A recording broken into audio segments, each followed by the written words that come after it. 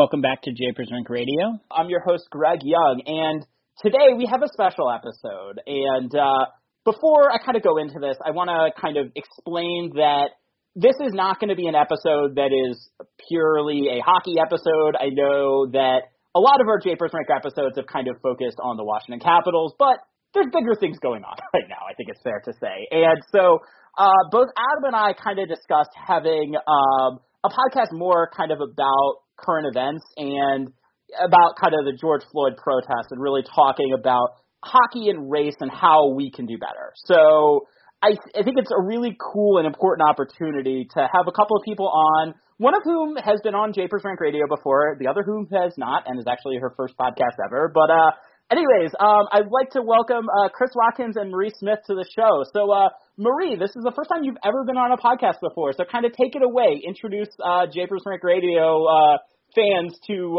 you and your Washington Capitals fandom. Hi, my name is Marie Smith. I am a Virginia native and a big Washington Capitals fan. I went to college in D.C. at Howard University, and I kind of fell into the Capitals backwards. Just turned on the TV one day, and they were on, and I just kind of took it from there. But yeah, I'm happy to be here, and thanks for having me. Awesome. And Chris, you've been on Japers Rink Radio, and not only that, we were talking before we started recording that you were actually part of one of our most listened to episodes ever. So, Chris, welcome back. How are you? I'm doing good. I think it was so highly rated because I was such a big proponent of Jacob Vrana's star turn. And people who follow me on Twitter know I'm not very nice to most teams and players. So for me to be nice to, one player in particular that was a little bit off the radar, I think that's probably what did it. But no, happy to be back and chat. Yeah, and I think I wrote the article. I think it was like 4 months ago or something, which seems like maybe 10 years ago approximately at this point. Mm-hmm. Basically saying, yeah, Jakob Vrana is elite, and let's just start talking about him that way because he is that good. But that's probably going to be the only discussion of Jakob Vrana that we have today. But so let's kind of get to things a little bit here. And I think first off, I kind of was hoping, and Marie, feel free to start here, just kind of a gut level check about where you are in terms of, I know that both of you have expressed a lot of very justified thoughts on the protests and kind of everything that's gone on for the last few days. So just kind of gut level, like, where are you right now and kind of how are you feeling about things? And I know that's super broad, but I know you're going to kill it. So. To be honest, I'd say, what are we on day 8? It seems like we're about a weekend to everything going on. And I think just at this point, I'm almost, I think, exhausted may be a good word for it. There's been a lot to grapple with this past week. Obviously, these are issues that have been ongoing far longer than I've been alive. But just everything being at the forefront. And then I think you couple that with the way that things are still shut down due to the coronavirus. There's really no way to escape. There's really not much else going on that you could even use as a temporary distraction. So I think the constant input, you want to stay involved in everything. You want to stay on top of the news. But on the other hand, at some point you almost just burn out. And I think that's where I'm at a little bit right now. But these are important issues. There are lives at stake. There are livelihoods at stake. I'm not too concerned about myself personally. I still have my job and all that stuff. But you never know. I have a young nephew. I have cousins. It's myself. You always wonder if something happens and I'm confronted by a police officer, is this going to go the wrong way? So yes, I think that's where I am right now. Just a little tired, trying to, keep with the good fight, but also, take care of myself, mentally and all that. Yeah. Chris, same question. Kind of, I know that you, I think it was yesterday, released a really interesting thread of thoughts, and I think it was kind of important, and we'll get to it a little more specifically later, but kind of where are you at right now with things? Yeah. Today, I guess, is better for me personally than yesterday. Yesterday, I was as I was just processing everything. I was going through a range of emotions, and I think today is more of sort of back to normal. I mean, I still, engaged in some discussions, with friends and at work, and a little bit on Twitter, although I tried to disconnect a bit. But yesterday was more difficult. As Marie was saying, I think for a lot of us, particularly in the African American community, this is more than just sort of theoretical or abstract. This is personal. For people who follow me on Twitter, one of the things I've shared on there is that, I have a brother who's currently incarcerated for reasons that, taking an objective view of things probably were influenced by the color of his skin. I worked, for several years in diversity with large tech companies and, many of the ones that are facilitating the conversation today. And then I even talked about on my podcast. So I actually was, and we can definitely get into it a little bit more because she had a great interview earlier today with 31 Thoughts. So I actually interviewed with Kim Davis for a position on her team last year, and feel that I have enough distance now to sort of talk about that in more detail. But just sort of seeing everything that's going on, sort of the reaction to it and the things that are going on. One of the things I've expressed to friends personally offline is that, particularly when it comes to hockey and just knowing how these conversations have gone and sort of going through this cycle, as I've said, this is not the first time that something like this has happened. This is not the first time I had to process this set of emotions. It's sort of seeing the differences in responses and reactions, even the past 24 hours with like the blackout, and, the responses from players and sort of coming to grips with what is happening. It's been just a very surreal experience just to understand like sort of how different this is than any of the previous instances of a situation like this happening. So, as I said, today's a little bit, more of a return to normalcy than usual, but still, like I said, a very surreal moment overall. Yeah. And one of the things that I think both of you guys have discussed quite a bit is, I think, how people are reacting to the protests and maybe what are some appropriate reactions and what are some that are kind of more on the lines of pro forma responses that you feel kind of have to or exist for the sake of existing and don't maybe move the conversation forward. Marie, I know that you've talked about this a little bit before. Kind of take it away. I know that you have a lot of thoughts on this topic. Yeah. So, I mean, I guess I want to start by saying it's not that I think everyone's response is bad or some of the responses that read that they were written by an agent or a PR person are bad. Obviously, we've all been hockey fans for a long time. We know how it works around here. The idea of hockey players at all, or teams even, putting out statements about something like this was completely foreign territory 2 weeks ago. It's something we would have wanted to see before and something we've spoken about not seeing before. So, I just want to preface this with that, I'm glad that they're taking that step. But this may be me being a little cynical, but when you see a lot of these statements that have come out, you almost get the sense that people feel that the tide has turned, so now they have an obligation to say something, even if they aren't really saying much. There's been some players who have come out with some really good introspective statements that you can kind of tell that they sat down and thought about, or maybe even just wrote themselves. Jonathan Taves, Braden Holtby came out with one a little bit earlier today. And there have been others who've also put their money where their mouth is. They've also donated to various organizations, various causes, not just words, but action. And then you see some, I'm not going to say anyone in particular, but then you see some and it's like this looks like they took something that Taves wrote and a PR person said, these words are good, these words are good, these words are good. And this put it together, and it feels almost soulless.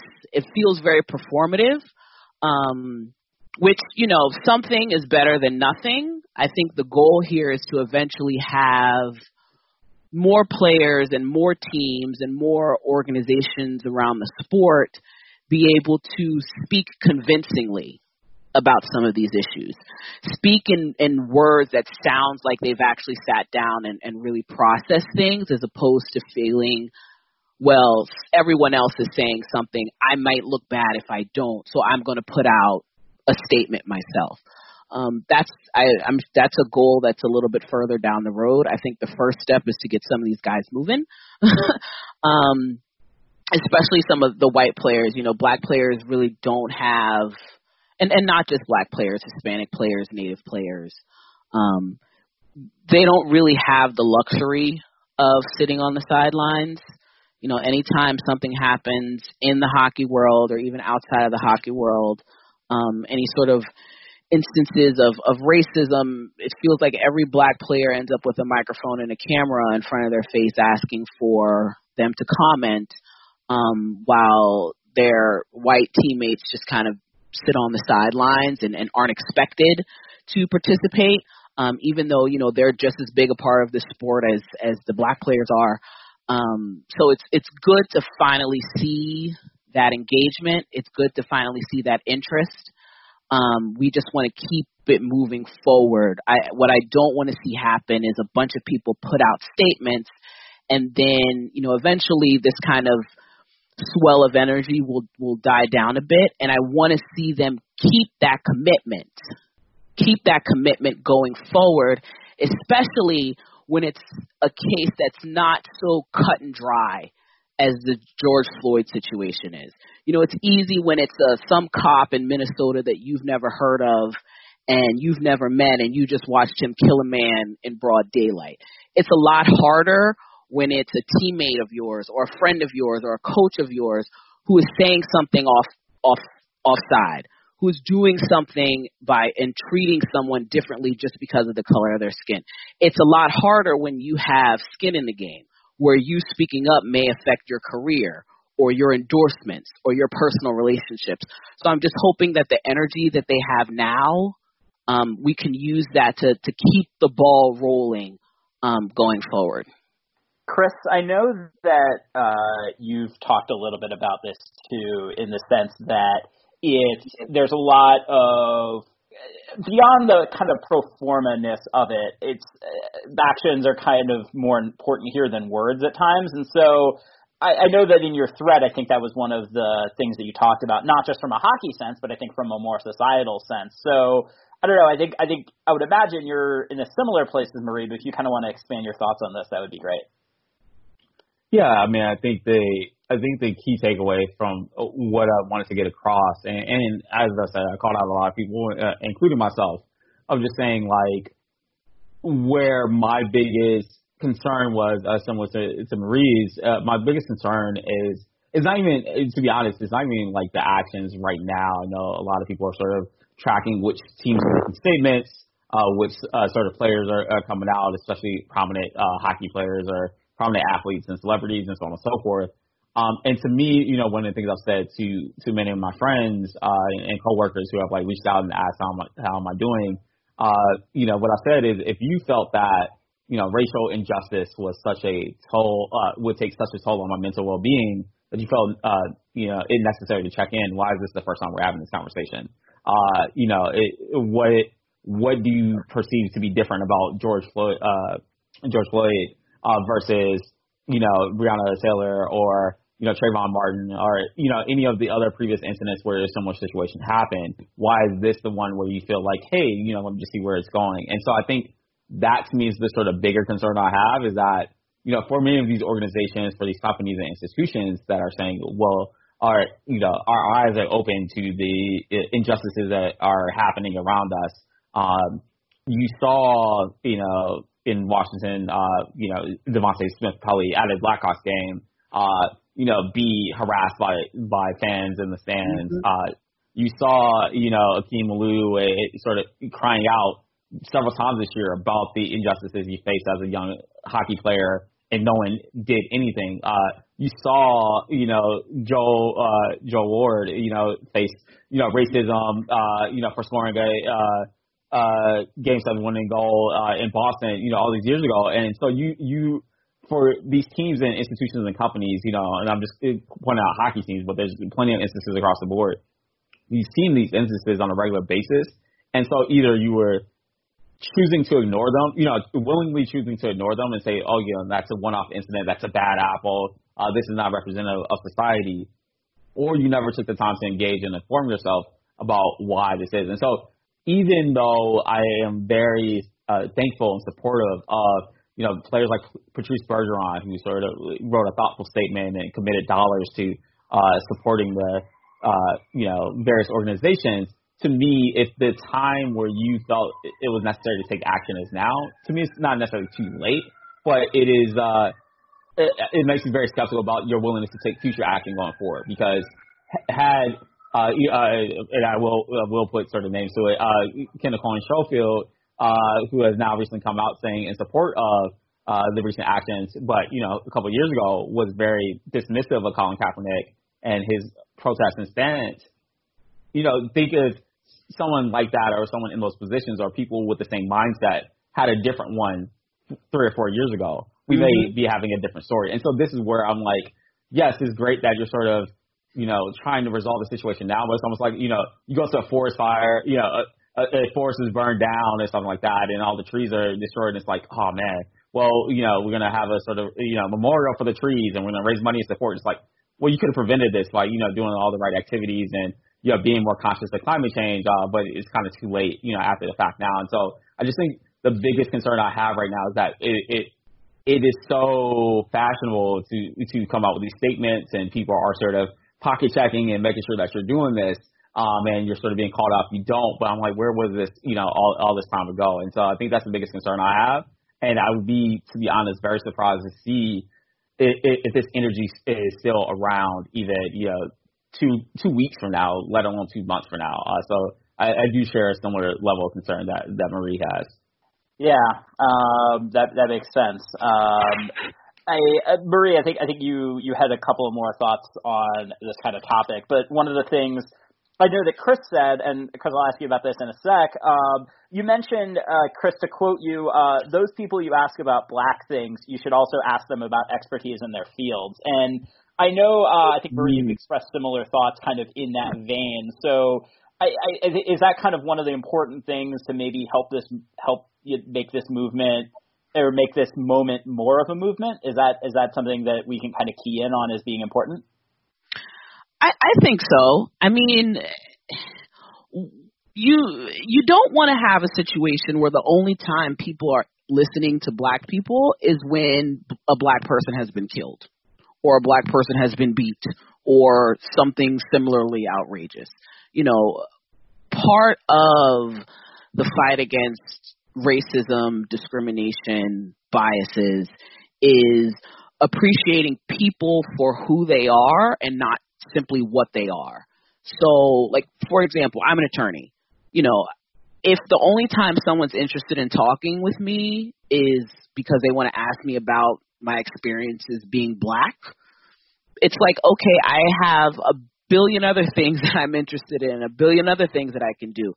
We want to be able to see people and value them and their input outside of just their race. So, to Chris's point, don't just talk to people about black things, I should say. Talk to them about their expertise in their field. That will help us have better, I don't really like the word representation, but I can't think of a better one right now. In certain industries, better involvement, better engagement with a community, and then better, I guess I'll just say, representation within companies. We want to have, the goal here is to have people valued for their contributions and valued for their talents and valued for what they can bring to the table. And it's not just the fact that they are black. And now you can say that you have a black person here. You know, we want to be seen like other people are seen, as people who have a perspective, have a set of skills, and can add value. Chris, yeah. I know that you're the one that tweeted it. Just kind of, like, if you want to expound upon that, that would be great. Sorry if I stole that from you. No, that was No. And Marie made some great points. And I think, like, I mean, to be perfectly honest and very frank, I probably would not have agreed to do the podcast here on Japers Rink had we not had conversations before, not related to race dynamics in hockey, and only from the standpoint, not that it's not a wonderful website, and Adam and I go way back. We played some Destiny on PlayStation a few years back and stuff, and so, but at least the sort of recognition that I did not get into hockey to talk about racism in hockey or sort of things like that. Like, I got into hockey to be an analyst and observe the game and look at it from a mathematical standpoint. And so, just acknowledgement that that's sort of what I hang my hat on, and what I'm passionate about. Not to say I'm not passionate about, racial, inequality and things like that. I do that in my day-to-day work. But hockey is a release for me. And so, just saying that from the standpoint, you see a lot of organizations sort of scramble in situations like this, where it's like, oh, I'm going to reach out to so-and-so, who's been collecting dust over the past 6 months, since the last racial thing happened, X, Y, and Z. And it's just very dismissive of sort of the work that people put in. I have a friend and mentor who's a prominent writer for, a very prestigious organization. It spent 8 years in Russia, is an expert in all things Putin and all that stuff.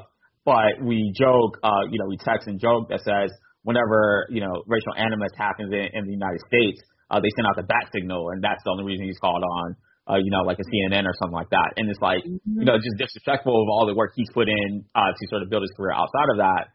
He's, very well compensated for what he does. And so I'm sure he's not at home crying about it, but it's just a recognition that, once again, that, we are human beings and we have interests outside of this.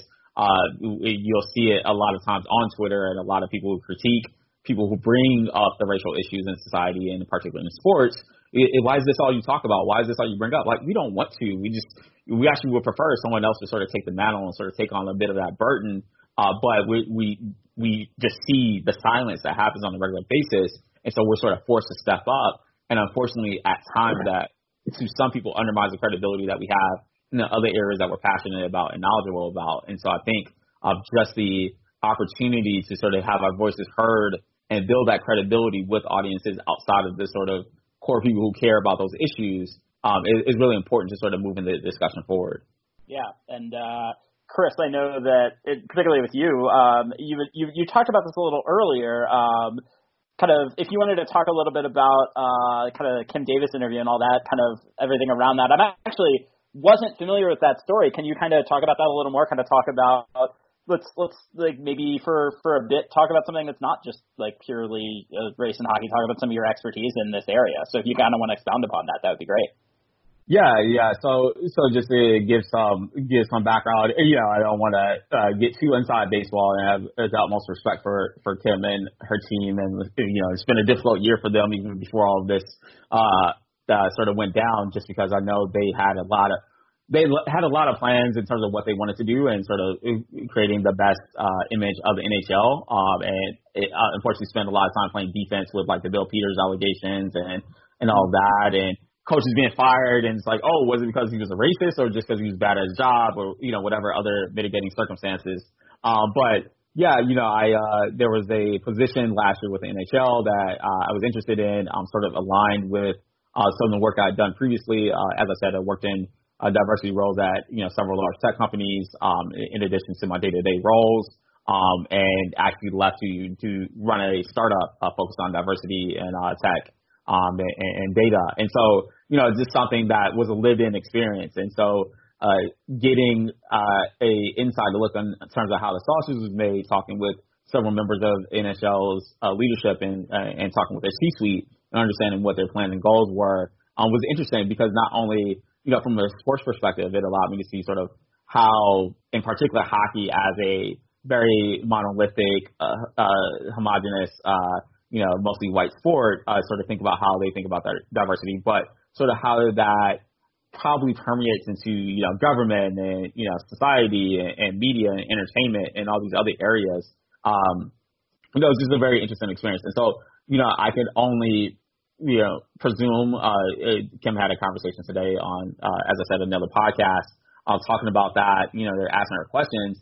But going back to that point, I was like, the host of 31 Thoughts were saying, oh yeah, we've been wanting to have Kim Davis on for months. Well, we found a perfect opportunity. It's like, I'm sure she would have loved to talk about all the great things that her team is doing and how they're working with Gary Bettman to sort of, build upon all the successes they've had over the past couple of years and talk about that. But no, we wait till this opportunity where, the world is going to shit. Sorry, all right, going to heck. No, you're fine. You're fine. It's That's not a podcast.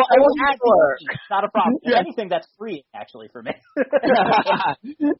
But yeah, we wait till the world is going to heck to bring her on. And it's like, that's very dismissive of just all the work that I know she's putting in. Like, I was very impressed in terms of talking to her. I'm not just saying this because I met her. I'm actually very critical of many people in NHL headquarters. But that to me is just like a perfect encapsulation. So I think like just seeing that and understanding sort of where hockey wants to go, and I'm sure Kim, as she sort of alluded to, was like, these were the conversations we were trying to have with teams before all of this happened, so they can be a little bit more proactive with it. And now they are reacting to it, either through their own initiative or through being pressured by their fans. This is it's just an interesting perspective to have, and so. I learned a lot about that experience. It was very intriguing and I really have a lot of respect for all the stuff that Kim Davis has done and the people who sort of support her, but it's still, definitely a work in progress across the board. Yeah. So Marie, there was something that Chris said that I want to ask you about, which is, Chris, you just mentioned kind of the hockey being a homogenous sport, and I think you have a really interesting perspective as kind of more the outsider fan perspective. How much do you notice as just a hockey fan how kind of homogenous it is? I mean, you can't not notice it. Like I said, when I first became a Caps fan, I was I think sophomore at Howard University. I didn't know anybody who watched hockey. I used to go down to, when they still call it, the Verizon Center all the time to see the Wizards games, and I would see, different signs and stuff, pictures and stuff at the arena for the hockey team. But when I grew up, I didn't know anybody who liked hockey. I didn't know anybody who played hockey. I'd never seen a hockey game. The only hockey player I'd ever heard of was Wayne Gretzky, and I had no idea what he looked like. And then you kind of find yourself watching a sport, and you walk into an arena, and you're like, whoa. I mean, especially coming from Howard University, like that, it almost blew me away. But thankfully, I'm the kind of person I've never been one to like go into a situation and see that there aren't a lot of people who look like me and have that deter me from getting involved if it's something I'm really interested in. So you keep going and you kind of carve a way for yourself. And then the longer you get involved in the sport, unlike Chris, I'm not analyst. I don't look at things from a mathematical perspective, which is actually how we first connected on Twitter, because all I would see from him is Braden Holtby slander, and I'd be I'm more of a just run your mouth kind of fan. So you just talk about various issues, and then you keep seeing different incidents happen, towards Black players, Hispanic players, Native American and First Nation players, over and over and over again in hockey. And it's just like, who's stepping up here? Especially down at the youth level. It's like, who is, I know I'm not the only one seeing this, but then you never see, I should not say never now, because there's so many people doing it, I guess this past week, but you would never see any white players really step up there. And coming from a background where, you know, I watched a lot of NBA growing up, a lot of college basketball, the idea of a player like Bradley Beal or John Wall, just to take some players here in the district, you know, the idea of them saying something, of course they would. You know, they do all the time, and without thinking about it. They don't send it to a PR person. They just hop on Twitter or Instagram and fire something off.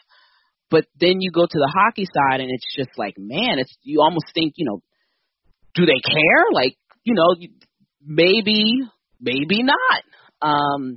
So it's something you can't really miss. Thankfully, I haven't had too many issues in person. I know people who have.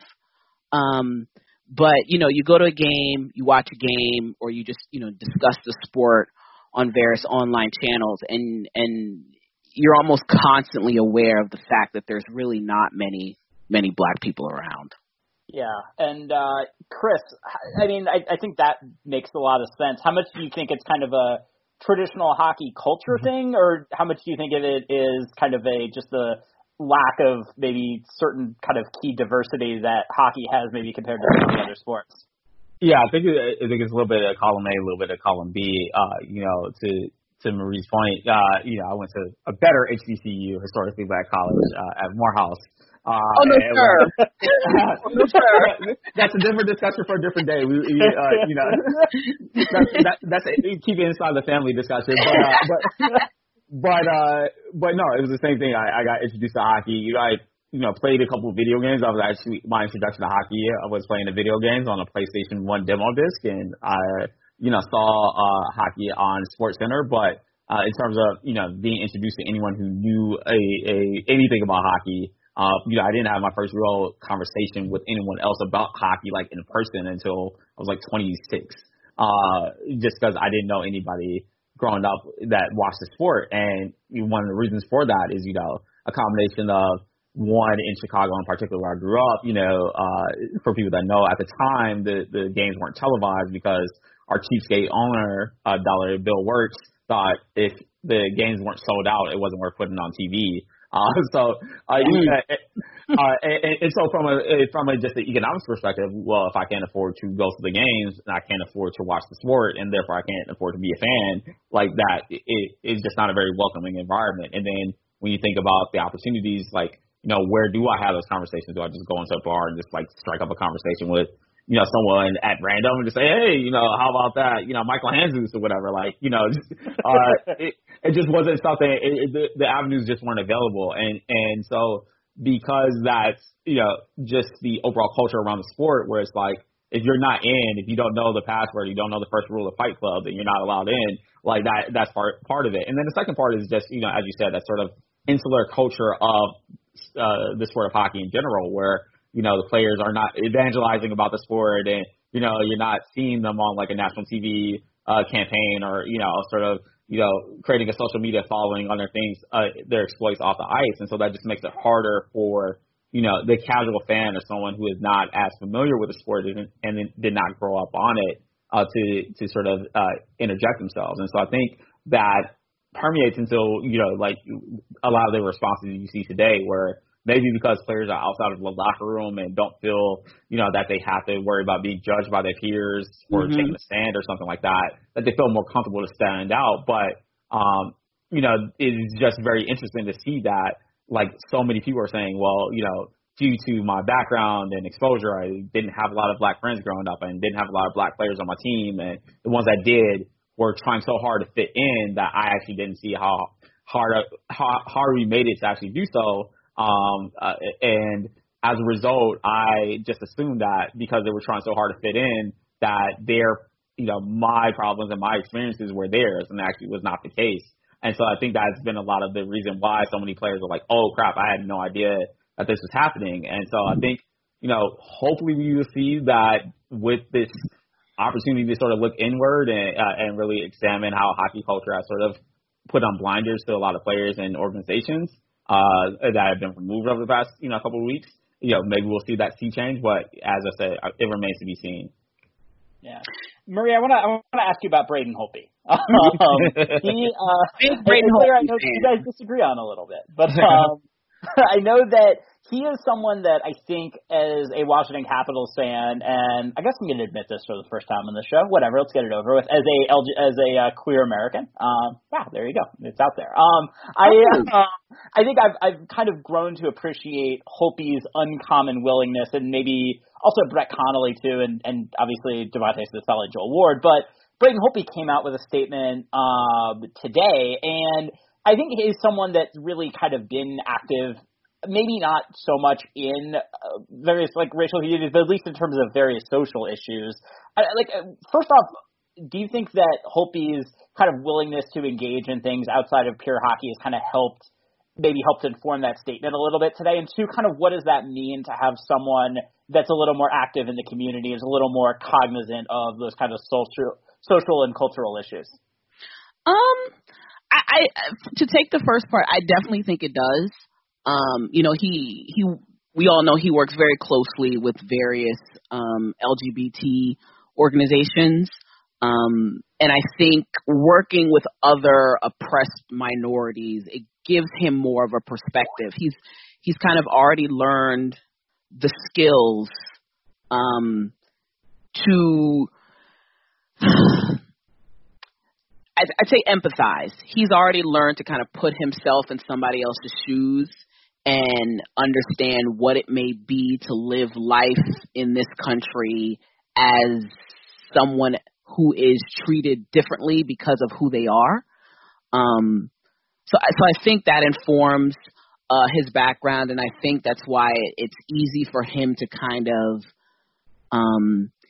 slide into a different avenue and have it be believable and have it be genuine. So I think that helps. And then for the second part, what does it mean to have a player like him on the team?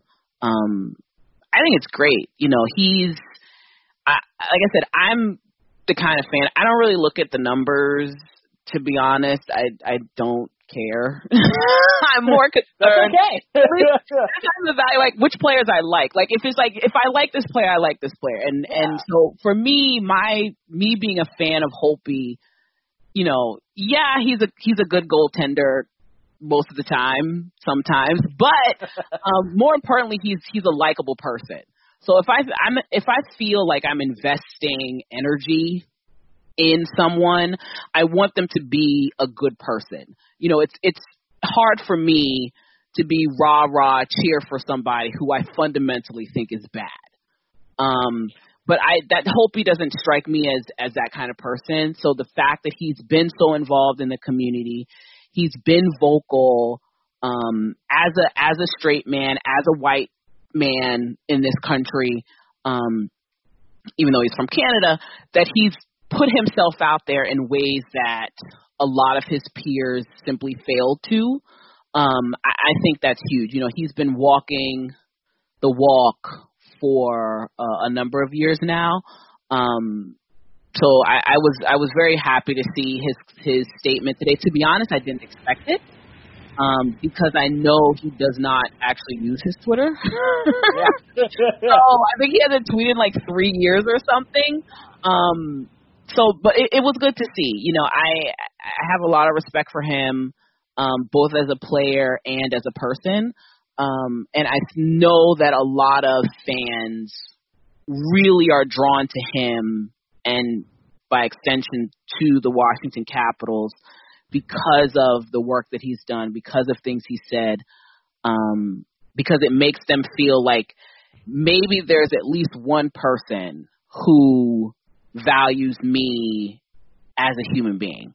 Because when you don't see people standing up for you when you're going through obvious problems, obvious trauma, obvious oppression, it makes you feel like these people don't care about me as a person. I'm a fan who gives money and cheers for the team, but if I needed someone to theoretically come to my rescue, they're not going to be there. And so I think it makes people feel more comfortable. I think he's been a huge asset to the team in that way.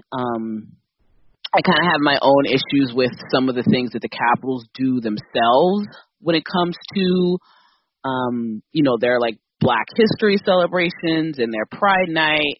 But I think Holtby's kind of been setting the tone there, and I hope he continues to do that going forward. Now, who knows what team he may do that with going forward?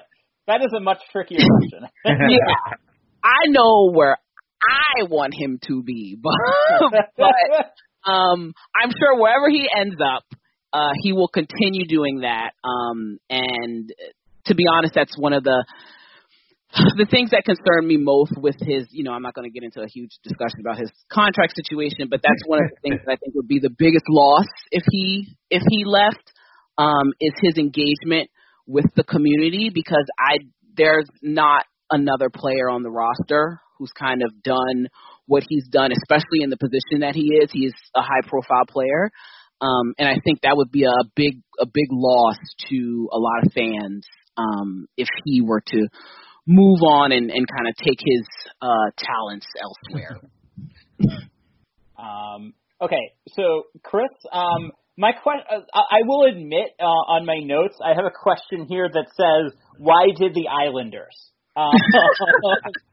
So for those who aren't familiar, the Islanders released a statement that says, I quote, "We condemn racism and injustice and stand with all affected by senseless violence. We must come together, treating each other with respect, empathy, and dignity." They then echo the NHL statement and then say, "To the brave officers who go to work every day seeking the human being and not the color of one's skin, we thank you for protecting us." Now, I guess I'll repeat my question. Why did the Islanders? So, yeah, I mean, it's a franchise.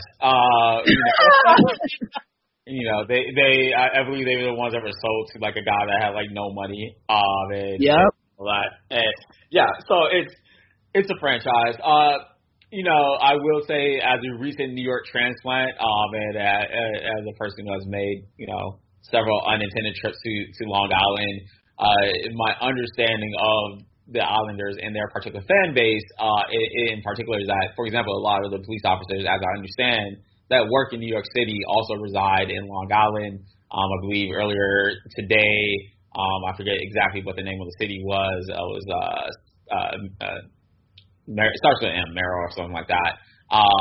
That restricted access for peaceful protesters to like go down the streets. They were like very skeptical of like the importance of the issues at hand and all that stuff. And so I think it was a combination of sort of pandering to the fan base. And as I've said several times, even before the events of the recent week, where situations like this happen, most recently with Keandre Miller's Zoom fiasco that happened, a lot of these organizations just clearly don't have anyone who has lived these experiences or knows how to properly handle these situations on their payroll to be able to tell them how to like properly respond. Like, yes, I am both of my grandfathers work for the Chicago Police Department in varying capacities.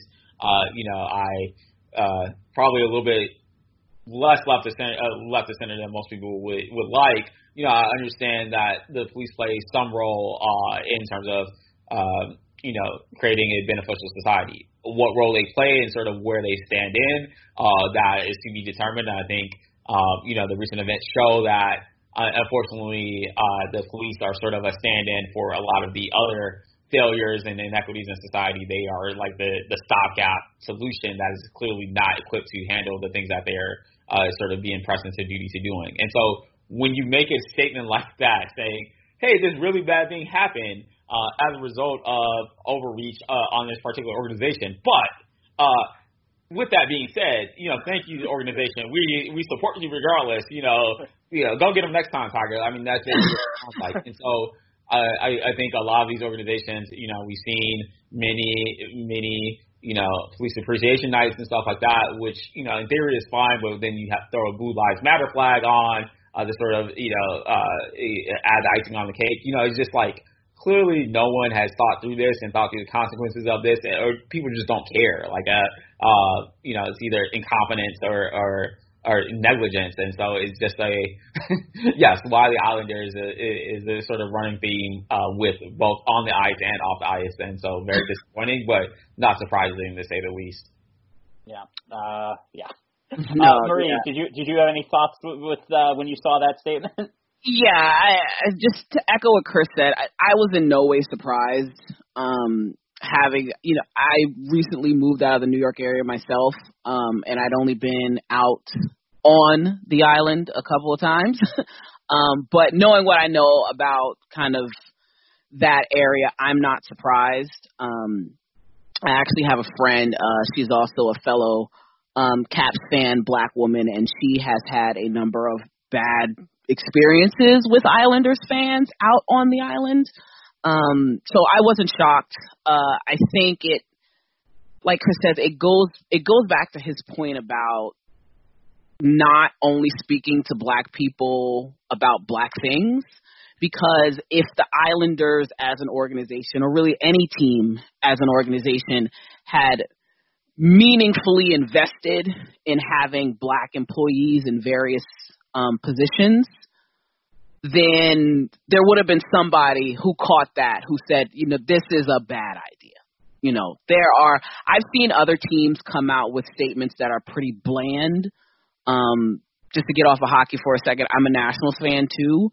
Their statement that they put out was just two thumbs all the way down. Yes. But at the very least, they didn't try to play both sides of the field. They just played no position as opposed to both positions. And I think if you're gonna mess up, just don't say something, but don't say anything, as opposed to saying something and just getting it all wrong. I think there was another team who did that. I'm trying to remember who it was. It may have been somebody in the Western Conference who came out with a similar statement of the Blues, right? Yeah. Yes, it was the Blues, which also did not surprise me. I think teams need to be a bit smarter. Organizations in general need to be a bit smarter. If you're going to come out with a statement, you need to involve people who will catch something like that. Now, I don't know if they did and that person was, vetoed and they said, we're going to put this out anyway. But that was an unforced error. And it's like it's hard to get wrong. Even if you don't say much, it's hard to get wrong. And so it feels like they deliberately got it wrong. But then the Islanders are just a mess. So, But quickly on that, and Marie said something that reminded me of this, and it's an undisputable fact at this point, is that unfortunately the people who are probably most adamant about the Islanders getting this right are in general probably not the core hockey fan, or represent a probably equal proportion of people to the people on the other side of the conversation who would be up in arms about the Islanders' unwillingness to support our police officers and our troops, and so this is going back to our earlier point. This is the sort of put your feet to the fire moment for organizations like this. Obviously the Islanders have already sort of let us know where they stand, but when this sort of blows over, maybe it won't. Hopefully we can see some lasting change from this, but more than likely there will be a period after this where teams will have a similar situation. A team may win a Stanley Cup and go to the White House, and depending on who's in office, they determine. There's going to be a sort of a trial moment for a team or organization where there are fans who may not represent necessarily the views that are being espoused here today. When it comes to dollars and cents, will they change their tune as a result, or will they sort of keep the same energy that they have right now? This is where I'm in particular most curious about long term. They say like, hey, it was fine to do it when everybody else was doing it, but are you willing to take that unpopular stand when no one else is willing to sort of be on your corner? Are you willing to do the right thing, even if the right thing may cost you dollars in the long run? Yeah, I mean, and that goes back to a point that I made earlier about some of these statements coming off as very performative. Because if a team like the Islanders and the Blues aren't willing to kind of be all in here. It's like, who are they making this statement for? Like, who do you think is going to be happy with this statement? You know, if you're putting out a statement basically catering to the demographics of your fan base, what's the point of kind of going through the motions and pretending that you're interested in doing some work here? That's why I'm saying this. Like, I don't feel that a team like the Blues or the Islanders wanted to say anything at all. I think under any other circumstances, they would have just kept quiet. But they felt compelled because they saw everybody else doing it.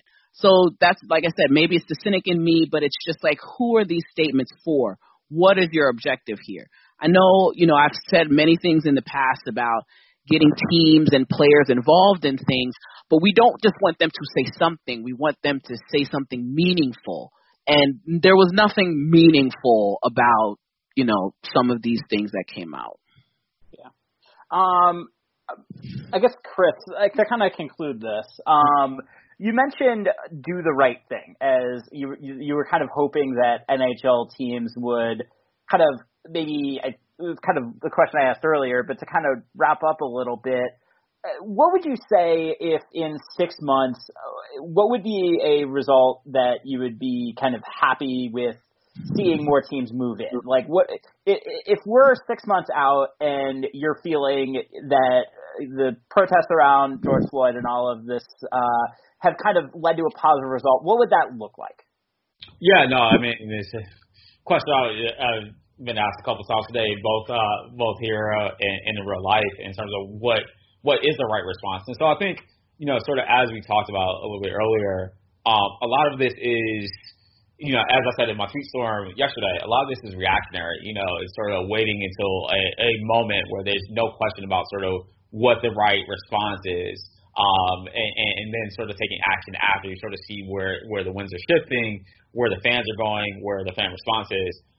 And so I think one is, to Marie's exact point, you know, for a team like the Islanders not to make a similar snafu going forward, is investing in not only you know, talent and resources in their organization that allows them to sort of really understand what's going on, to make outreach into the community, to sort of just diversify their front offices and, you know, their business organizations to better understand the communities that they're serving and that they represent, but also sort of taking the proactive stance of not just waiting until an unfortunate incident happens to sort of bring these issues to the forefront, you know, having a recurring dialogue, you know, putting your players out there and encouraging them to speak out for things that they believe in. Will every fan agree with them? No, I'm sure fans will, or players will step out for stances I don't even believe in, or I don't necessarily support. But I think that to me is a much more viable way for these organizations to sort of get out in front of this,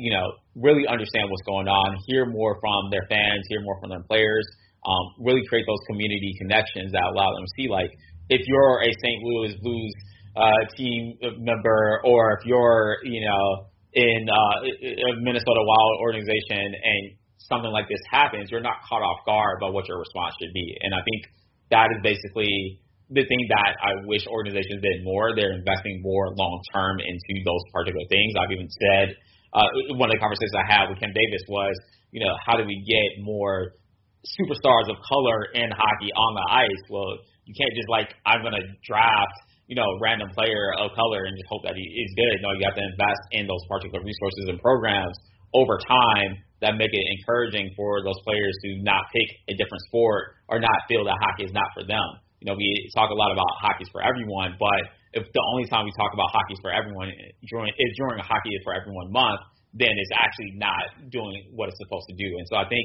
taking that proactive approach, investing more in terms of long-term growth and development, in terms of that fan and community relationship, and really like making the investments to have that conversation outside of these sort of crisis moments. I think next time, if this ever happens again, and I hope it doesn't, well, we have to be honest that it likely will, that the responses will not be so reactionary, so sort of Johnny come lately, and we'll see just a better sort of response across the board. Yeah. Marie, same question to you. I know that you've in the past expressed, I think, pretty justified frustrations with maybe some of the way the Capitals have handled some of the various outreach events, but I think there's also been obviously a couple of positive things that have come out of the Capitals organization. What would you say, again, is kind of, we're 6 months out and there's something maybe a little more positive than we would have expected. What does that look like? To be honest, I think the best things that may come out of it may be things that the fans never see. I think what I'm hoping for is that this compels teams, as a business organization, to really re-examine their practices, re-examine their culture, and see where there are places that they may be able to make improvements. Whether that's how they allocate any funds that go out to community youth hockey programs, whether that's how they train or hire various employees, kind of things like that, to have, these issues at the forefront of their minds while they're making various decisions. Now, I'm a business person. I was a finance major. Like, I get it. The end goal here is making money. These aren't charities. This isn't church league. Social justice is not, the thing that pays the bills. However, even from a business standpoint, I think there is a huge untapped market that the NHL kind of cuts itself off from, because it's positioned itself as this kind of white Canadian culture that a lot of fans who don't come from that particular background simply do not connect to.